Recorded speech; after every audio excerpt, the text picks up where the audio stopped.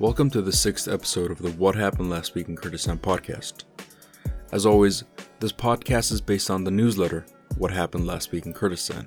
And if you go to our Instagram, WHLW-Kurdistan, you can find links to the newsletter. I am your host, I am Gilles Chouani, and today's episode is going to be divided into two parts. The first part is news from all parts of Kurdistan, as well as some international and non-region specific news. The second part is a segment about the Kurdistan flag to commemorate the Kurdistan Flag Day on December 17th. So starting off in Rojava, an olive branch between Rojava parties. The North Syria administration, basically Rojava but with a fancy and political title, has rescinded its ban on ENKS and has welcomed them back to the region as a sign of unity. We talked about this last week as well. The administration is now opening its borders to other Kurdish parties who have been up to this time banned from Rojava, and this comes as a direct result of the Turkish invasion. Also this week, Mazlum Abdi urges for international intervention. Mazlum Abdi, the Commander-General of the SDF forces, reiterated the need for international observers in Turkish-occupied parts of Rojava. SDF reports that foreign policy have collected confirm attempts of demographic change. And Abdi warned that a repeat of Afrin, where Turkey ethnically cleansed the city of Kurds, would be imminent if action isn't taken. And this is a direct quote from the article where Mazlum Abdi was interviewed. Turkish-backed Free Syrian Army is threatening displaced residents, calling their personal cell phones and making announcements in mosques across the region, telling them that if they return, they will be beheaded and killed. Like we said last week, the news from Rojava seems to have stabled and things are, again, relatively calm, so that is all the news we have for you from Rojava. Next up is Bashur, South Kurdistan, Iraq. PUK began his conference, dodging a 12th-hour delay attempt. PUK has begun its fourth conference in its 44-year history. There were talks of further delays, and it's rumored that up until midnight before, a delay was becoming more and more inevitable. What changed? Well, we don't really know, but they finally managed to pull through. The conference is still ongoing and will most likely continue to do so even by the time you listen to this podcast. So anything that we mention here may be subject to change. However, we can give you information on events as far as the first day's results. Here's a small breakdown of everything so far, and we apologize if we can't go into too much detail. A new system will be formed comprising of 121 leadership council members and 8 peers. The leadership acts and votes, while the peers, quote-unquote, guide. And we believe that they may also have veto rules. Khosrad Rasul will be heading the peerage team, Barham Saleh, the Iraqi president, and Khubat Talabani, deputy prime minister to the KRG, and Rewas Fayaq, parliament speaker to the KRG, were automatically voted into the leadership council due to their high-ranking roles within the government. Sheikh Ja'far, KRG vice president for military affairs, withdrew from the automatic entry, though things aren't exactly clear as to why. The remaining leadership council members and peers are supposed to be decided upon this week, along with the party leader itself. Continuing with news about the Kurdistan government in South Kurdistan, Turkmen Front MP causes controversy. The head of the Turkmen Front faction within the Kurdish parliament refused to wrap the Kurdish flag around his neck during the Kurdistan National Flag Day, thus causing controversy within the region. While some of the criticisms demanded harsh actions such as forcing him to wear it or waving the flag, it should be known that this is an important point for the Kurdistan region. Democracy is easier said than done, and while this may test many, it is important to show that Kurdistan, unlike its neighbors or elsewhere around the world, can accept differing opinions on these matters.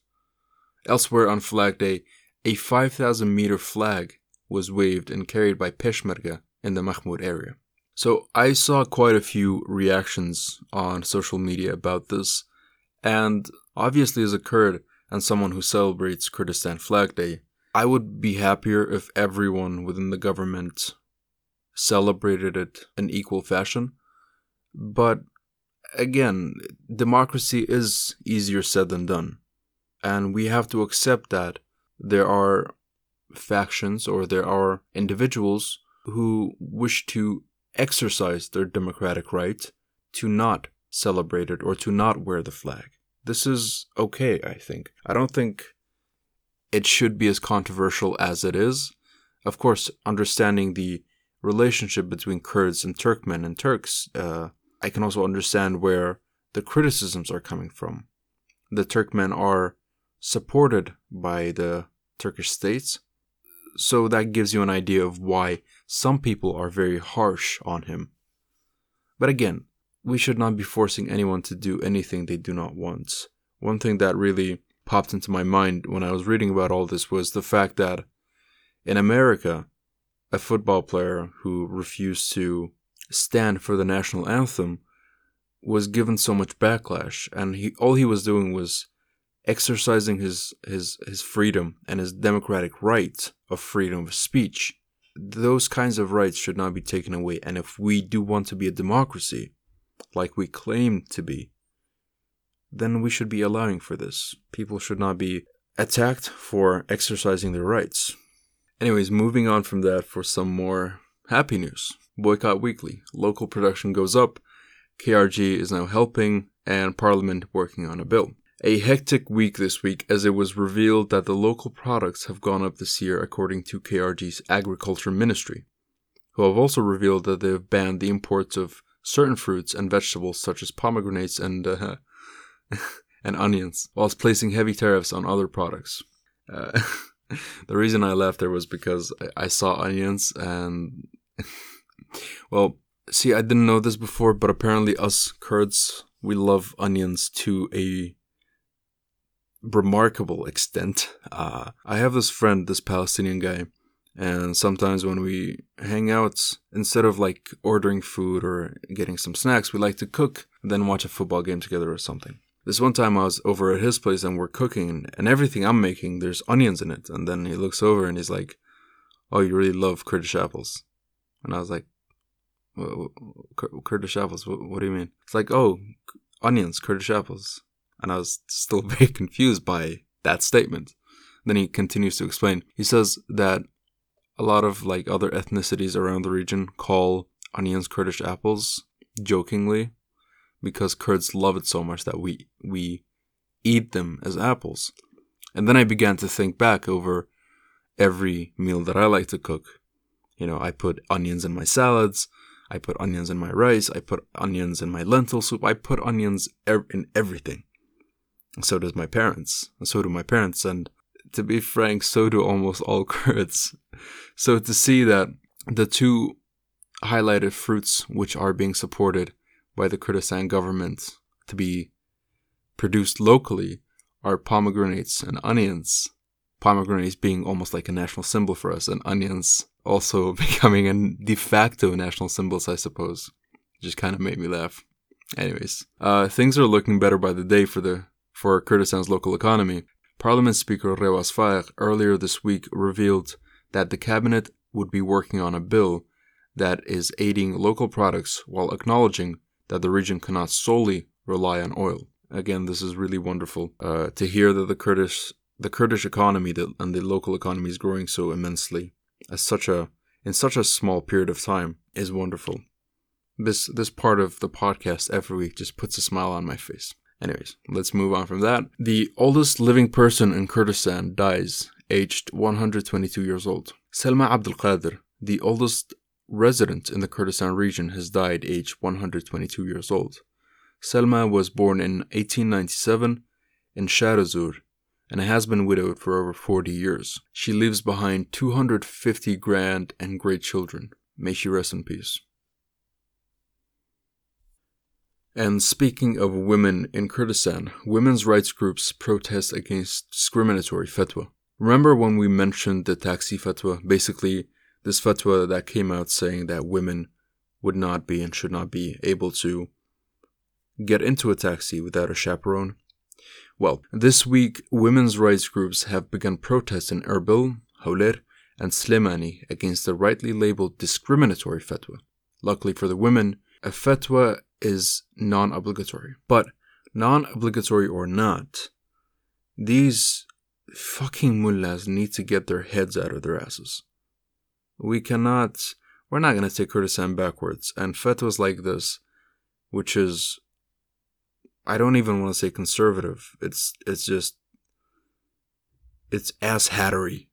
That's the best word I can come up with to describe it. Fatwas like this have no place in Kurdistan and should not have a place in Kurdistan. We're not going to let Kurdistan go backwards.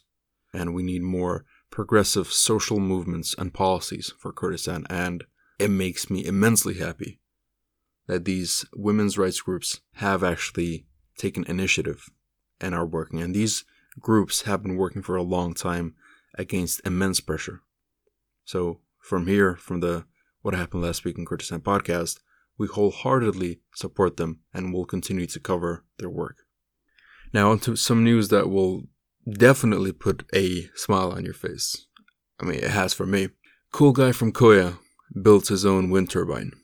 An awesome man by the name of Salam Najmuddin, aged 51, has built his own wind turbine, which he uses to power his home. While he doesn't have much of an education, his hobby in electricity has allowed him to build his own generating system, which he got mainly from old and used components. A teacher in his village has now requested Salam to do the same for the local school, which greatly lacks electricity. We wish them and the school the best. Guys, seriously, this episode is, for the most part, it's really upbeat and happy, isn't it? We have some more sad news later, but up to now, it's been a happy episode. I'm smiling. I'm smiling, guys. Things are, in part, looking up. Every week we try to give you as much as possible, but we don't want it to get too long either. This week in particular, we tried to focus on other topics. And while not everything mentioned here was light, it was a step away from the more somber or bloody news that we've had in the past. And just to add one more cherry on top of our holiday special, we have another bit of somewhat jollier political news. The Kurdish village of Ali Rash near Mahmur has repelled an ISIS attack on their area, wait for it, without any damage coming to their area. How amazing is that, guys? Come on. Give it up to the Peshmerga, honestly. No damage coming to the area, and they repelled an ISIS attack. That's fucking awesome. I am happy as shit. I'm sorry for so much swearing this episode. Sometimes when I get happy, I like to use explosive words, and there are certain swear words that are just so explosive and nice. But come on, yeah. Well done to the village of Ali Rash in Mahmur, and well done to the Peshmerga, putting their lives on the line to protect Kurds. This is fucking wonderful. Again, I'm sorry about the swearing. All right. Now we're going to move on to some news from Bakur, then Rojhelat, and some international news. That part is a bit more somber, but it's the news. So, Bakur. There's only one bit of news from Bakur today, and it's about Salahuddin Demirtas. Demirtas refuses to make statement for his freedom. Salahuddin Demirtas, who still sits in prison and suffered health issues last week, said he wouldn't demand his freedom from the Turkish state, as those in power in the country have no desire to implement any form of justice. He said, at a time when the law is trampled, elected officials are jailed, and murderers and rapists are set free, I do not demand my release. And while obviously we all want to see Demirtas free, in a way I commend the statement that he's made. We ought to, it's a form of protest, you know? It's a form of protest, saying I don't even want to be free in a country which inherently is not free. I do wish he was free, but as it stands, this is a good statement to make. Hopefully the rest of the world is going to recognize that Turkey has become a dictator state, an Islamist dictator state. Alright, moving on to Rojhelat now. Kurdish protesters found dead. Irshad Rahmanian, a 28-year-old Kurd, was found dead a month after he had disappeared. The report says that Rahmanian had a hole in his head and his limbs were broken. Previous to this, other Kurdish protesters had also disappeared, then their corpses were found dead. This is a common thread with the protests that have been happening in Iran for the past, I think, about 2 months now. The regime has no tolerance for any form of expression that goes against their rule. So this is what they do. Keeping up with news from Rojhelat, border courier brothers, Kolbers, found frozen to death. Brothers Farhad and Azad Khosravi, aged 17 and 14, were frozen to death on the mountainous border between South and East Kurdistan, Iraq and Iran. The brothers' bodies were found days after they went missing during their last trek.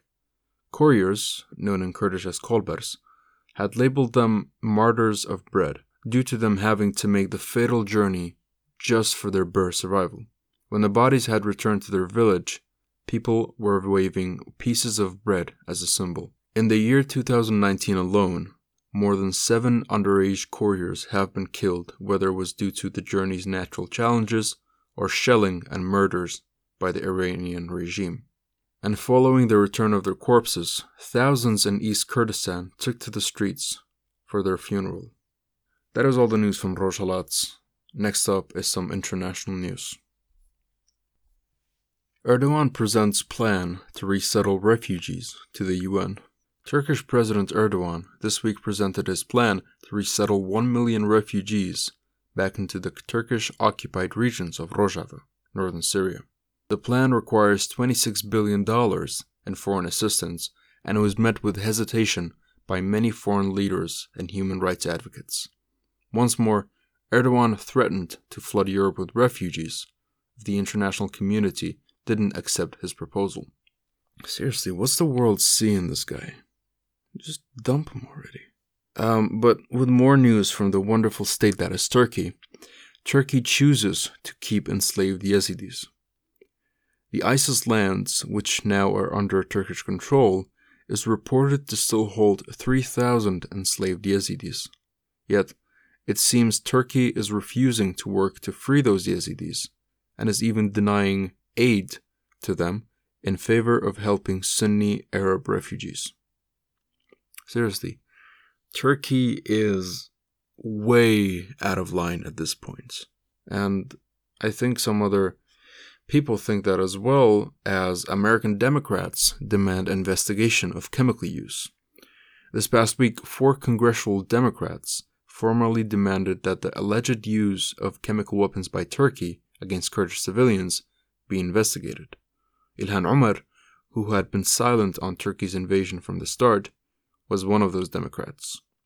So, I really hope this is the start of something that the international community can recognize that Turkey is just out of line. They do not operate according to any international law.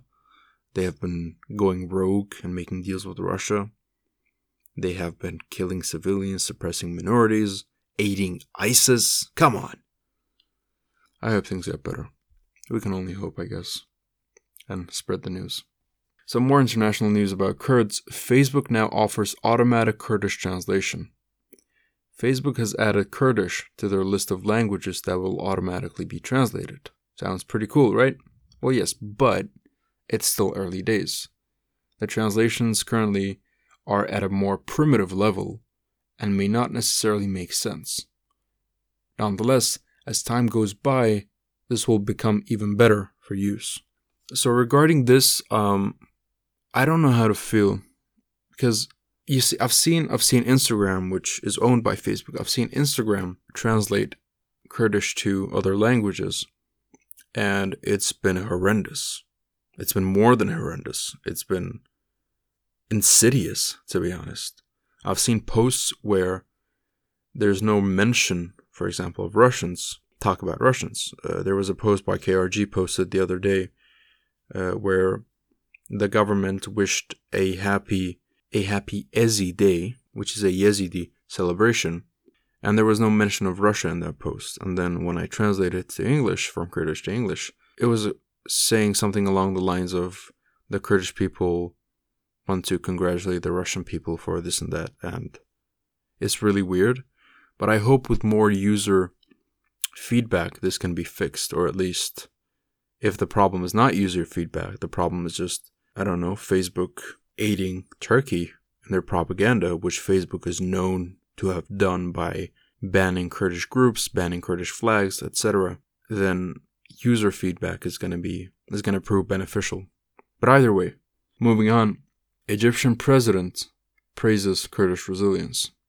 When asked about the Kurdish struggle from a tearful participant during a youth conference in Sharm el-Sheikh, Egyptian President Fattah Sisi commended the ongoing Kurdish struggle and further made the student emotional when he acknowledged that the Kurdish identity, language, and culture cannot be eliminated.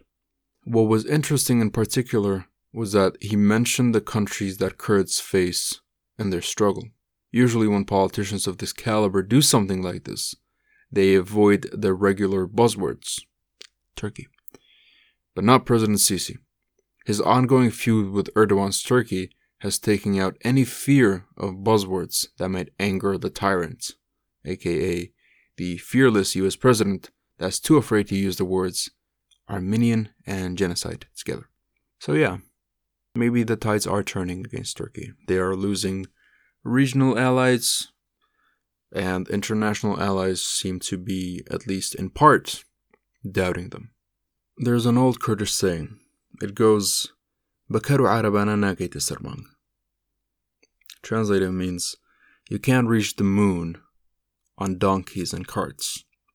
Basically, you can't achieve more and new things by using the same old methods. If the world really wants and intends on having a stable Middle East, they have to do something about Turkey. Turkey is a problem starter. Turkey looks out for itself and no one else, even if that means it's at the expense of everyone else in the region, even their own citizens. Well, minority citizens. Anyways, this is the end of the first part, which was news about Kurdistan. The next part is a segment about the Kurdistan flag in commemoration of Kurdistan Flag Day.